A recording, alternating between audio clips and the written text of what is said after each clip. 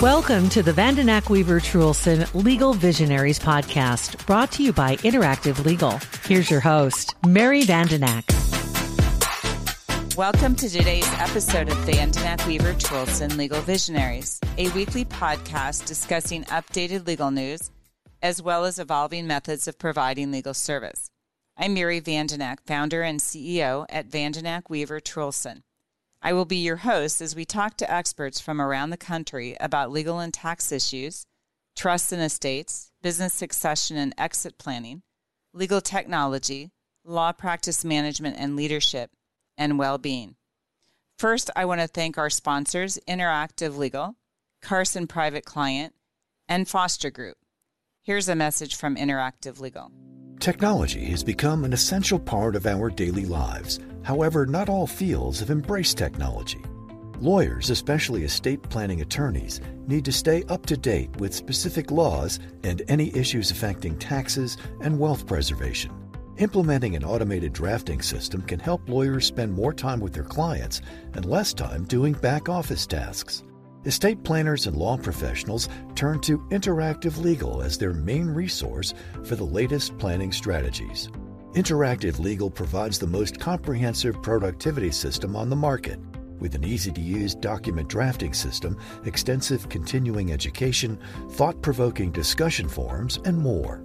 With Interactive Legal, attorneys get to spend more time with their clients. It's time to connect, collaborate, and create. To learn more about Interactive Legal, visit interactivelegal.com. Wealth planning focuses on liquidity management and charges you a fee based on a percentage of your assets. But entrepreneurs typically invest in their business, resulting in light liquidity. That requires a unique strategy. At Carson Private Client, we provide a proactive and holistic strategy for building and protecting your wealth. Our mission is to alleviate the stresses and the burdens of coordinating all of those financial strategies. Carson Private Client will work with your current team of advisors to customize a strategy that manages all aspects of your life and wealth, giving you back the time to focus on what matters most. Complex needs require sophisticated solutions. Reach out to our office at 402-779-8989 to schedule your consultation. Investment advisory services offered through CWM LLC, an SEC-registered investment advisor. On today's episode, my guest is Crystal Patterson. Crystal is General Counsel with Gulfstream Commercial Services, which is a full-service commercial real estate development company and is located in Kentucky. Crystal has joined me before on previous episodes. Our most recent one, we talked about legacies, and I think that was a really great episode. Today, we're going to talk about partnering with your assistant. Thanks for joining me again today, Crystal. Thanks for inviting me, Mary. Well, I'm intrigued by the title that you came up with for this episode. What kind of assistant will we be talking about today, and why did you choose the verb partnering? So assistant could mean really any person who helps you in doing the machinations of day-to-day life, whether that's at work or in your personal life. It could be your administrative assistant, paralegal, personal assistant, or even the nanny of your children, really. These are the people who you work with on a daily basis to keep the balls in the air. In order to do that effectively, I think you need to view them as a partner and not necessarily a subordinate. Yes, they report to you and you may ultimately be accountable for their performance, but the more you view them and treat them as a partner and adopt the mindset that you're in it to win it together, then the stronger your collective results are going to be. I really like that concept. Can you elaborate on some of the partnerships you forged in your professional and personal life? Sure. I've had the blessing to partner with several people in both my professional and personal life over the past several decades. I'm going to describe two examples. So prior to joining Gulfstream, I was a partner at Frederickson & Byron in Minneapolis, where I was a commercial and fiduciary litigator. I worked with the same administrative assistant, or secretary as we used to call them back then, for 15 years. I could not have done my job without her, and no doubt I would not have been nearly as successful as I was without her help. Much of what we're going to talk about today has to do with lessons that I learned from or with her. I'm also a parent. So for 7 years, my primary form of childcare for my 2 daughters was through au pairs. So young women from foreign countries who resided in my home and took care of my girls for 1 year at a time. This was a different dynamic for a variety of reasons, but it was still a partnership. The more I learned about them, their interests, their strengths and weaknesses, goals, their hard boundaries, and their love languages, the better I was able to lead them. And then in turn, they could lead my girls when I was not there to do so. So how do you go about establishing a successful partnership? So as I alluded to a moment ago, the first step is really understanding who you're working with. And there's a variety of areas that we need to explore here. So the first really is, what are the areas you want help with? In a professional setting, it could be document drafting and editing, calendar management, email management, such as reading, triaging, and drafting, preliminary responses. It could be time entry, filing, court docket management. But in a personal setting, it might be specific categories of housework, errands, childcare, mail management, bill payment. In either setting, establishing a clear list of areas and expectations is critical to be sure that each side understands the ground rules for performance. Without these, you're going to be ships passing and no one will know exactly what, when, or how things are to be done. These are the rules of engagement, the expectations. And they're also the performance goals against which everything else is going to be measured. And as we'll discuss later today, they're going to be the guideposts against which your performance evaluations are going to be based. And so in doing this, do you look at the person you're working with, assistant? Do you look at their strengths, weaknesses, challenges? What do you do there? Right. So that is one of the things that you should look at, is what their strengths and weaknesses are. So are there things that they're better at? In the professional setting, it might be that they're exceptional at time management or triaging email, document drafting, phone skills. It could even be that they have a really, really deep understanding of specific court rule nuances or court staff personalities. The laundry list in the personal setting could be just as robust, right? Some people might be exceptional at running errands, but not so good at bill payments. So really taking the time to understand what their strengths and weaknesses are will then help you figure out on that first step, what is it that you want them to do? Well, are you asking them to do things that they're not very good at? Maybe that's not a great idea. Now, in the professional context, hopefully they can manage most of the tasks that you're doing, but we're all human and there's all things that we're better at and worse at. And so if you have a clear understanding of that to begin with, it's going to be a lot easier to set expectations. So which kind of goes back to something you said earlier, which I think sometimes I was talking with somebody this week about people that are no longer with our organization that we don't miss, right? And we're like, well, that means we didn't do a proper job of hiring, because if we don't miss them when they left, then we didn't hire the right person. So part of that is what you said about really identifying what you need and then selecting somebody who at least has sufficient skills to meet most of those needs. Would that be exactly. fair? And yeah, then I agree with that completely. And then what about once you've done those first couple steps, understanding what your assistant's about, whatever role they're playing in your life? Right. So it's also important to understand what your assistant's goals are. So is this position their be all end all, or is it really a bridge to another position? There was a time when I was in private practice that I worked with both a soon to be retiring administrative assistant and then also an up and coming paralegal whose goal was to go to law school. While I gave both of them challenging work, the paralegal was obviously in a different mindset to learn, strive, and grab onto information at every opportunity.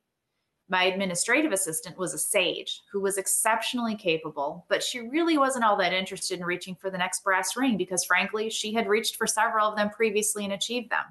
And that was okay. They were just simply at different stages in their professional lives, and the urge to learn and achieve was different. Not wrong, just different.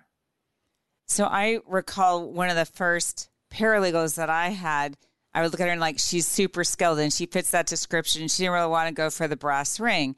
And I spent a lot of time and energy trying to get her to go for the brass ring, only to realize I could reach my hand out, but if they didn't want to come, and so with me, then I was putting a lot of energy that didn't make any sense. And so sometimes you have to say, she's really good at this and that's what she likes doing, and not push them to a point that they either don't want to be at or can't succeed at in some cases. Well, exactly. I really like your strategies. Do you have other suggestions? Yes. So I would also recommend learning your assistant's love languages. So most of us have heard about Gary Chapman's 5 love languages as it pertains to romantic relationships or parenting relationships.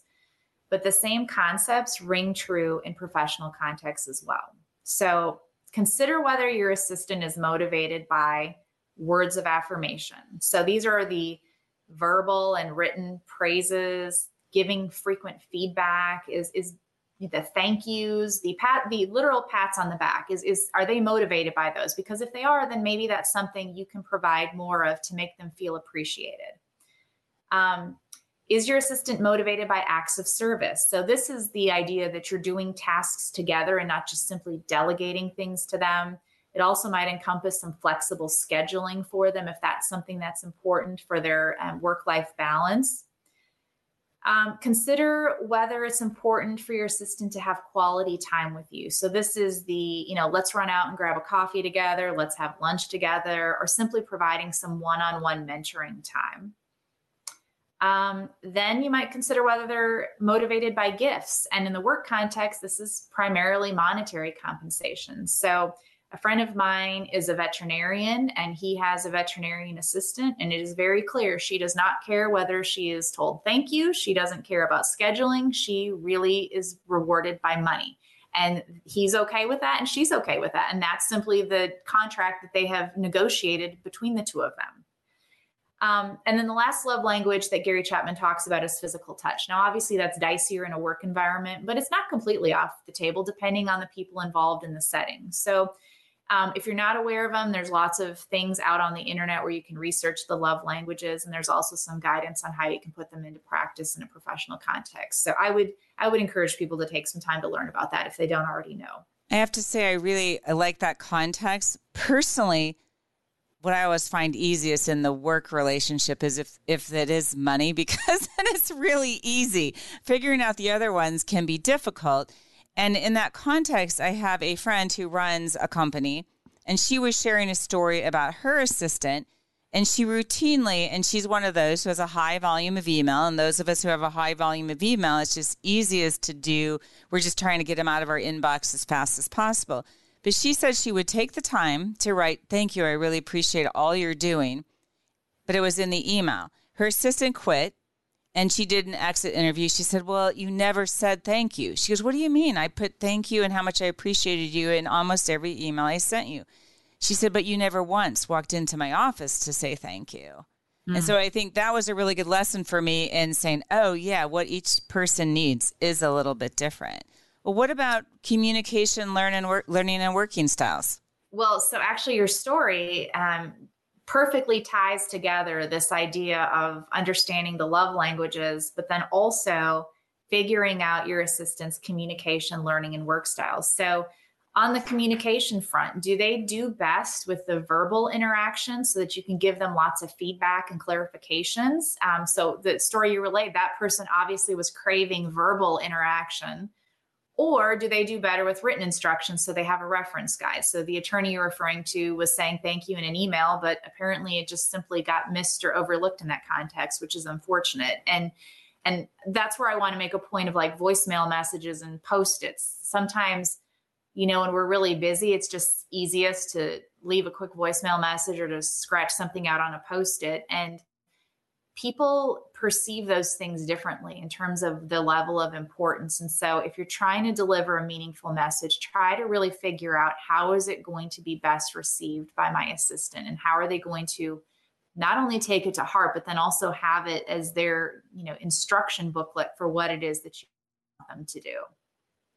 I was at a law firm that trained us to never use ASAP for how quickly we needed something, because as soon as possible was not specific and basically meant when you get to it. So if you only put ASAP on it, so if you really needed it by Friday at noon, put Friday at noon. I always thought that was a good example of that type of communication.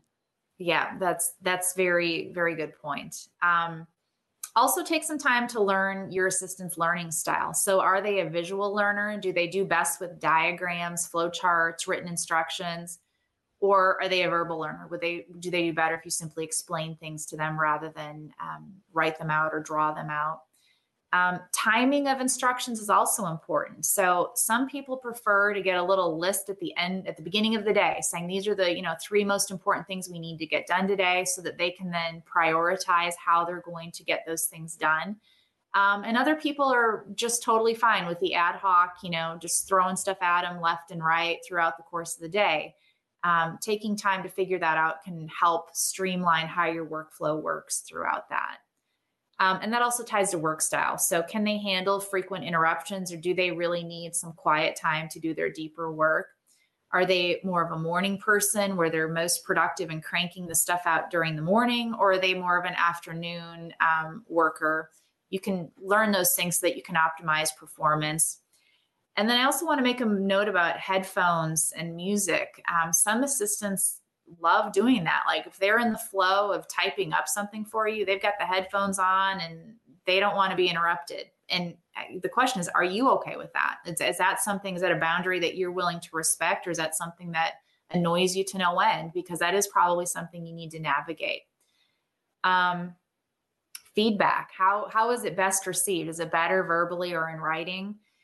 But on all of these things, whatever it is that you learn, talk about what your strategy is going to be and then try to stick with it as best that you can. Another thing to talk about with your assistant is, what are their hard boundaries? So for some people, it's going to be an end of day cutoff. So like, I can never work past 6 p.m. because of, the following reasons, or every Wednesday I have this and I need to leave at a certain time. Assistants have a life outside of work just like we do. And just like we don't enjoy being late to our children's after school activities or missing out on our favorite book club, they don't either.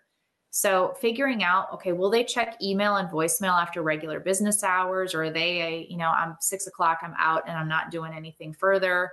Are they willing to work on an occasional weekend? If they are, then, that's an area where maybe then you tie back into the love languages and figure out, okay, they're willing to give me extra time on a time that normally they wouldn't be working. So how can I then reward them in the form of their love language to be sure that we're really conveying that we appreciate that extra effort?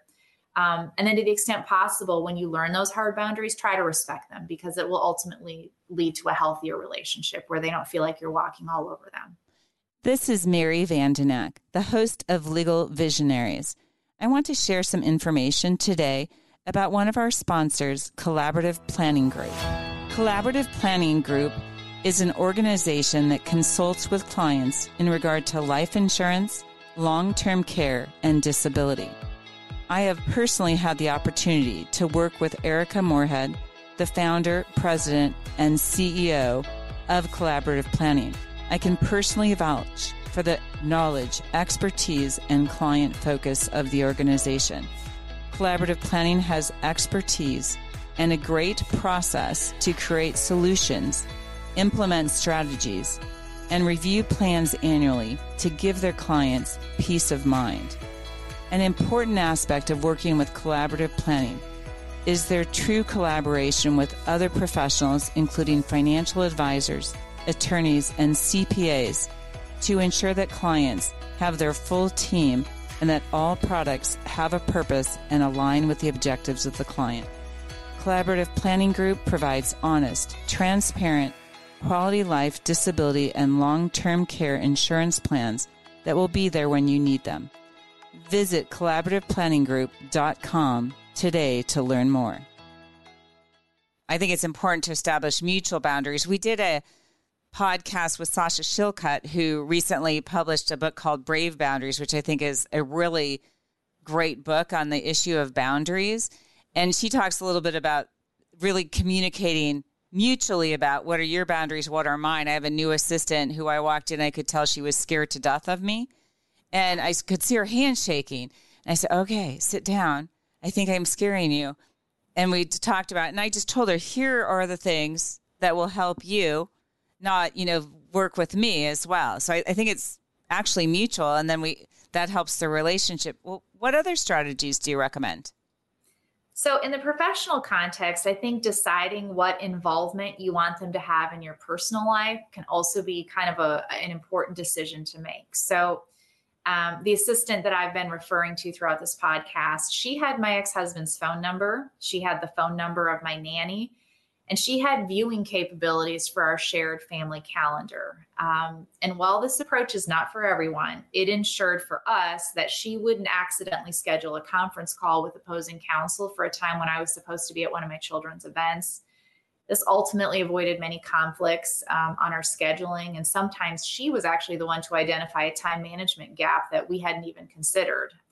My current chief financial officer has an assistant who's very aware of his personal fitness goals. And she's not shy about reminding him around lunchtime to stop what he's doing and actually go work out because she knows that's a goal of his. And that's a system that works for them. So determining these boundaries with a professional assistant may take a little bit to navigate, but it ultimately could yield some really big rewards on the work-life balance front. And if you're talking about a true personal assistant, so someone who's really helping you on the home front, well, then all the things that we've talked about, you sort of have to consider the reverse of it, including how much do you want them to actually know about your professional life and weave their work into what you're doing professionally. And then lastly, I would encourage you to make an effort to understand the work habits of your assistant's other work providers.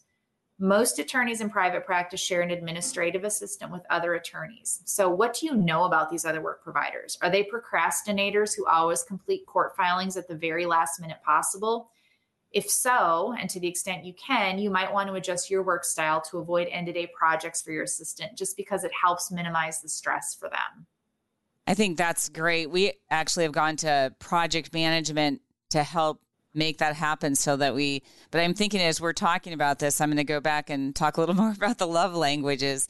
So after you've gained the knowledge about your assistant, how do you go about implementing what you're trying to achieve? I think the key to remember is that it's a marathon and not a sprint, even though if some days it feels like a sprint. So on a daily basis, try to bear in mind the things that you've learned as you delegate tasks to your assistant, provide them explanations and feedback, help prioritize their work with their other work providers, and then honor their hard boundaries as well as their communication, learning, work, and feedback styles. Some days you're going to be successful and some days not so much. But the key is to stick with it. And if something isn't working, then you need to have a conversation about that. For example, if your assistant leaves at 5 o'clock on the dot every day, but you really need help until 5:30 every Wednesday because of some outside demands, then you need to talk about adjusting his or her Wednesday schedule to accommodate your needs. Or it could be that you're the junior associate whose work gets the least priority because of the other two more senior and demanding partners assigned to the same assistant. Well, then you might need to have a conversation with HR or others to help empower your assistant to give you the attention that you also need. It's a process of constantly trimming the sails. So you mentioned the daily process of integrating these things into practice. What role do performance reviews play? Performance reviews are crucial. When I was in private practice, I was on my firm's paralegal committee, and we oversaw the annual performance review process for all the paralegals in the firm. So in a firm of Midwestern, Minnesota nice attorneys, I really saw the performance reviews fall into 3 buckets. First bucket I'm going to call the worst. So these were the attorneys who didn't take the time to do it at all, or if they did, they really didn't do it well. They simply checked the boxes, provided no commentary. They didn't really provide any helpful feedback, even for seasoned assistants. And I'd say that was like 20% of what I would see.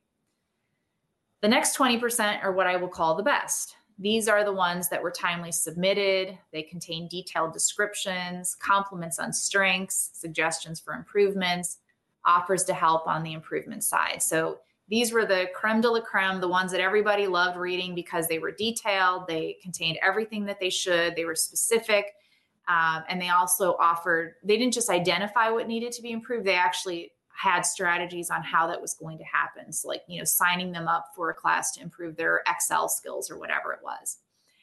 And then the third bucket, which by far was the largest one, and I don't think this is a Midwestern thing, I think this probably is universal, or what I'm going to refer to as the Charlie Browns. So I'm a fan of Charlie Brown. And if you remember the Old saying, it's your own fault because you're so wishy-washy. That's these reviews. So they were timely completed and they contained the check boxes, but they gave very little or vague feedback. They said things like, great person, nice to work with, Okay, these ones were almost as bad as the ones who didn't do the review because they offered very little or confusing insight into the actual performance. Sure, anyone is happy to be called a great person, but what does that actually have to do with whether they were meeting their expectations on job performance? The saddest thing was when the recipients of these reviews would find themselves with a dwindling pipeline of work and then ultimately reassigned. Was it because they weren't a great person anymore, or was it just because no one actually took the time to evaluate their performance and give them feedback? Those assistants would often then go on to work for other people who may or may not have helped them become their personal best at their job. So some assistants are really intuitive at learning their supervisor's needs and wants. Others need more detailed instructions and training. Again, neither one is good or bad. They're just different. The challenge as a supervisor, I think, is determining what your personal tolerance and abilities are to work with the ones who need that more detailed instruction and training. It might take more time, but if you ultimately get the same result as the one who figured it out without the extra effort, I would say that it's definitely worth it. So one of the things that we've done that we found to be a lot more effective, and I learned this from a friend of mine who runs a company, instead of having performance review, we do mutual feedback sessions. And at the year end, we ask everybody to set their goals.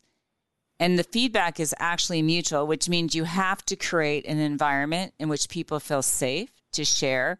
And sometimes it's hard to hear. Like I love mentoring. And then one of my mentees said, well, you travel so much that it's really hard to, I was like, oh, well.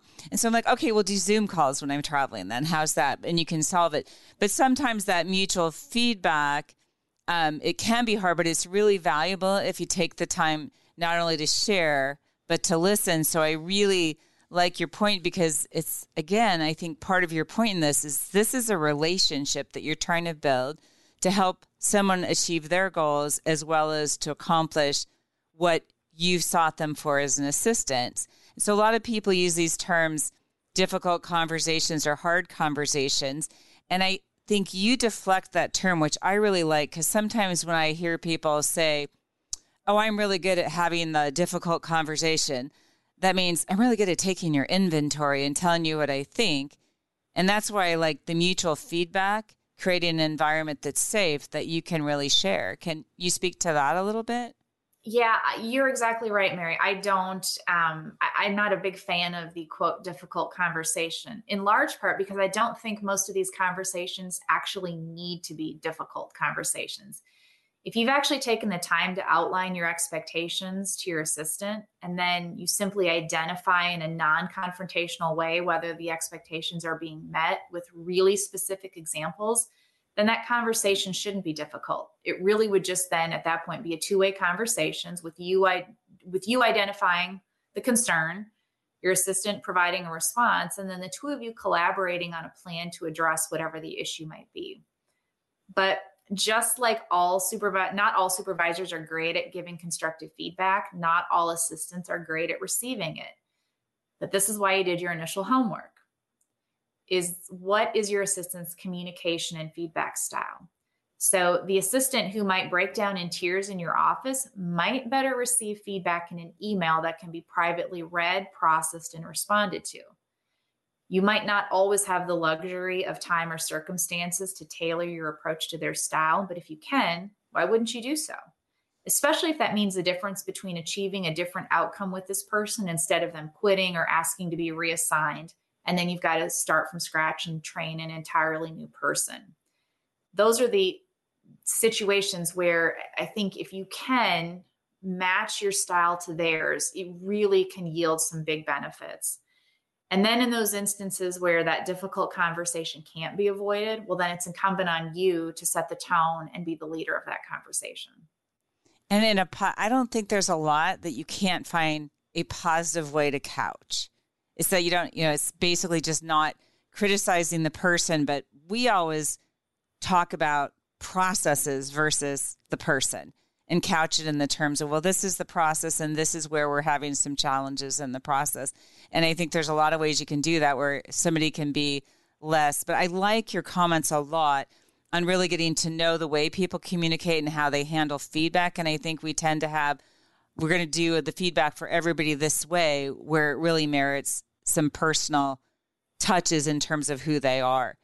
Well, let's talk just another moment about performance reviews. I kind of talked about how we do mutual feedback sessions. And I think your position is that we may do just regular performance reviews. In our case, we do quarterly mutual feedback sessions, but that's not necessarily quite enough, is it?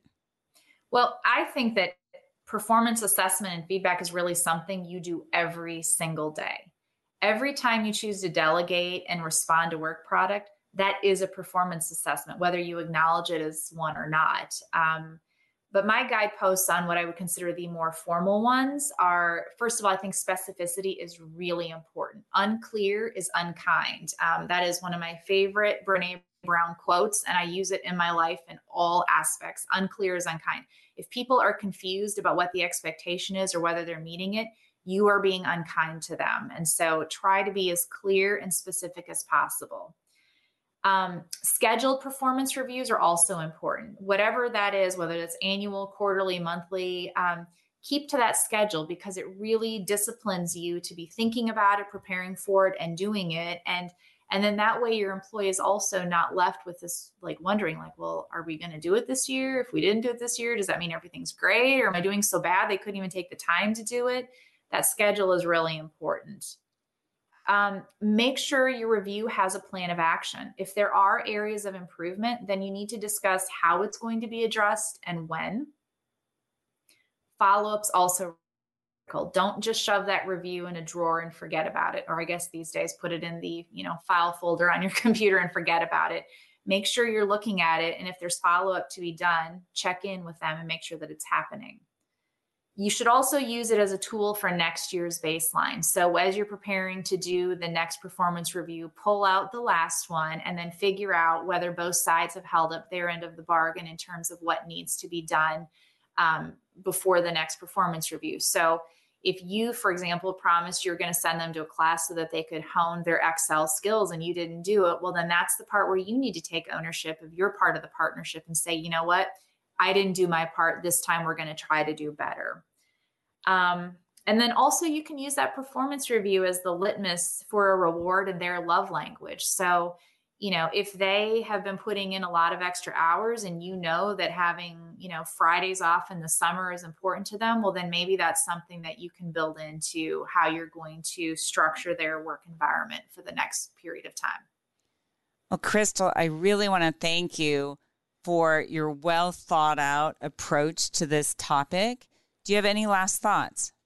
Well, it's estimated that the average person spends 90,000 hours of their lifetime at work. So that's about 1/3 of the average person's lifespan. So the relationships we forge at work are nearly as important as those outside of work. The more things we can do to make those 90,000 hours productive and enjoyable, well, then the better our lives will be and the better the lives of our colleagues will be. Partnering with your assistant is going to yield benefits for you, your assistant, and your employer. Well, thanks again, Crystal. As we reach the end of our episode, I want to thank our sponsors, Interactive Legal, Carson Private Client, and Foster Group. Well, that's all for now. Thanks for listening to today's episode and stay tuned for our weekly releases.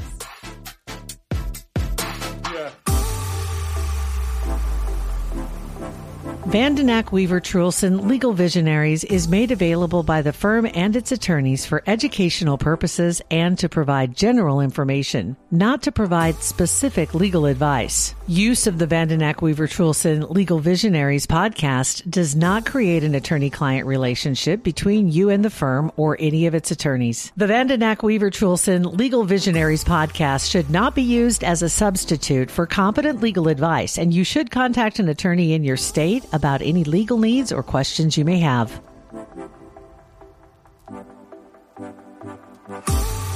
A Huda Media Production.